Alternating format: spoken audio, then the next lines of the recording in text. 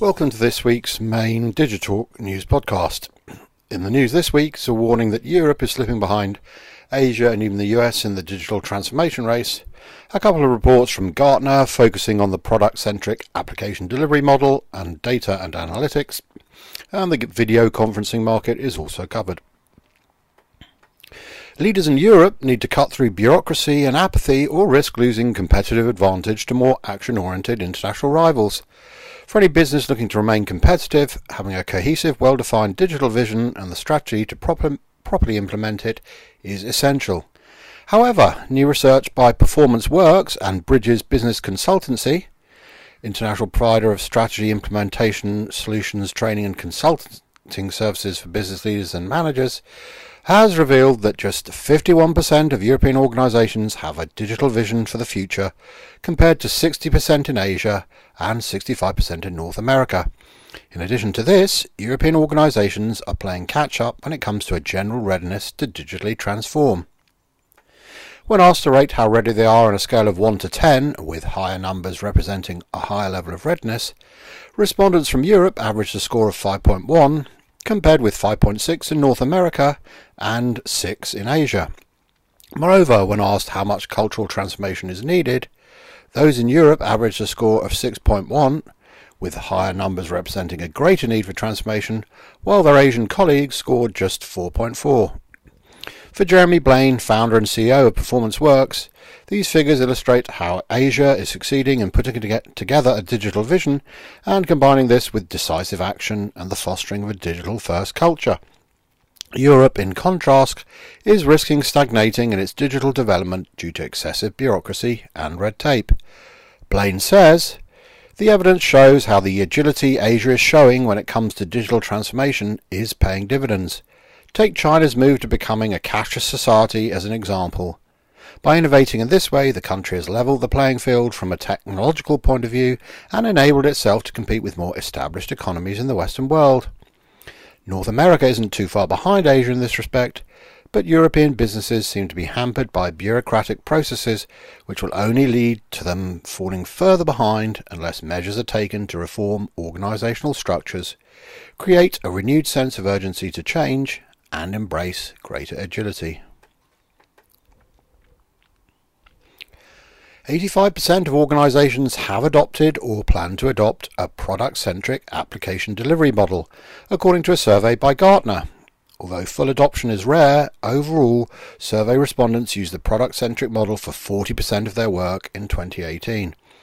Gartner predicts that this figure will reach 80% by 2022. The increase in how quickly and broadly organisations are adopting the product-centric application model doesn't arise randomly.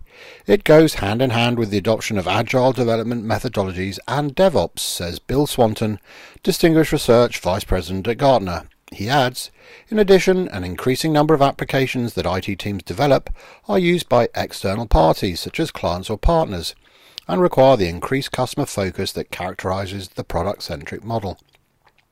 The survey found that over half of respondents expect to fully adopt the product-centric application model over time, while roughly a third plan partial adoption. Managing everything as a product is unlikely to be justified, as some IT activities, such as initial implementation of a large software package, may well be better managed as projects. Augmented analytics, continuous intelligence and explainable artificial intelligence are among the top trends in data and analytics technology that have significant disruptive potential over the next 3 to 5 years. This is according to another recent Gartner survey. The story of data and analytics keeps evolving, from supporting internal decision-making to continuous intelligence, information products, and appointing chief data officers, says Rita Salam, Research Vice President at Gartner. She adds, "It's critical to gain a deeper understanding of the technology trends fueling that evolving story and prioritise them based on business value."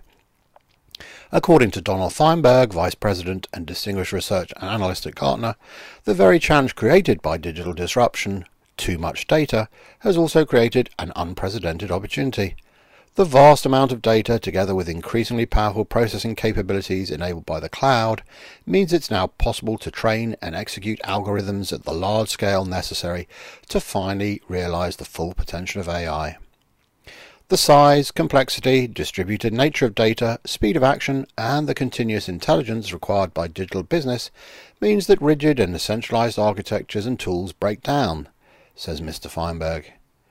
The continued survival of any business will depend upon an agile, data-centric architecture that responds to the constant rate of change.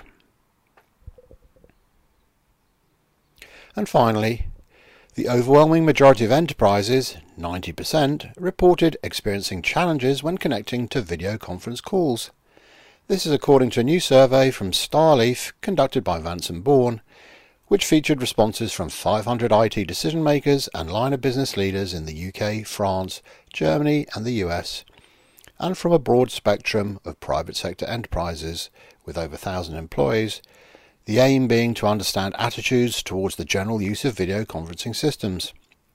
The data revealed that despite almost 2/3 of enterprises reporting that use of video conferencing in their organisation has increased over the past year, issues around reliability, compatibility and ease of use were contributing towards video conferencing anxieties.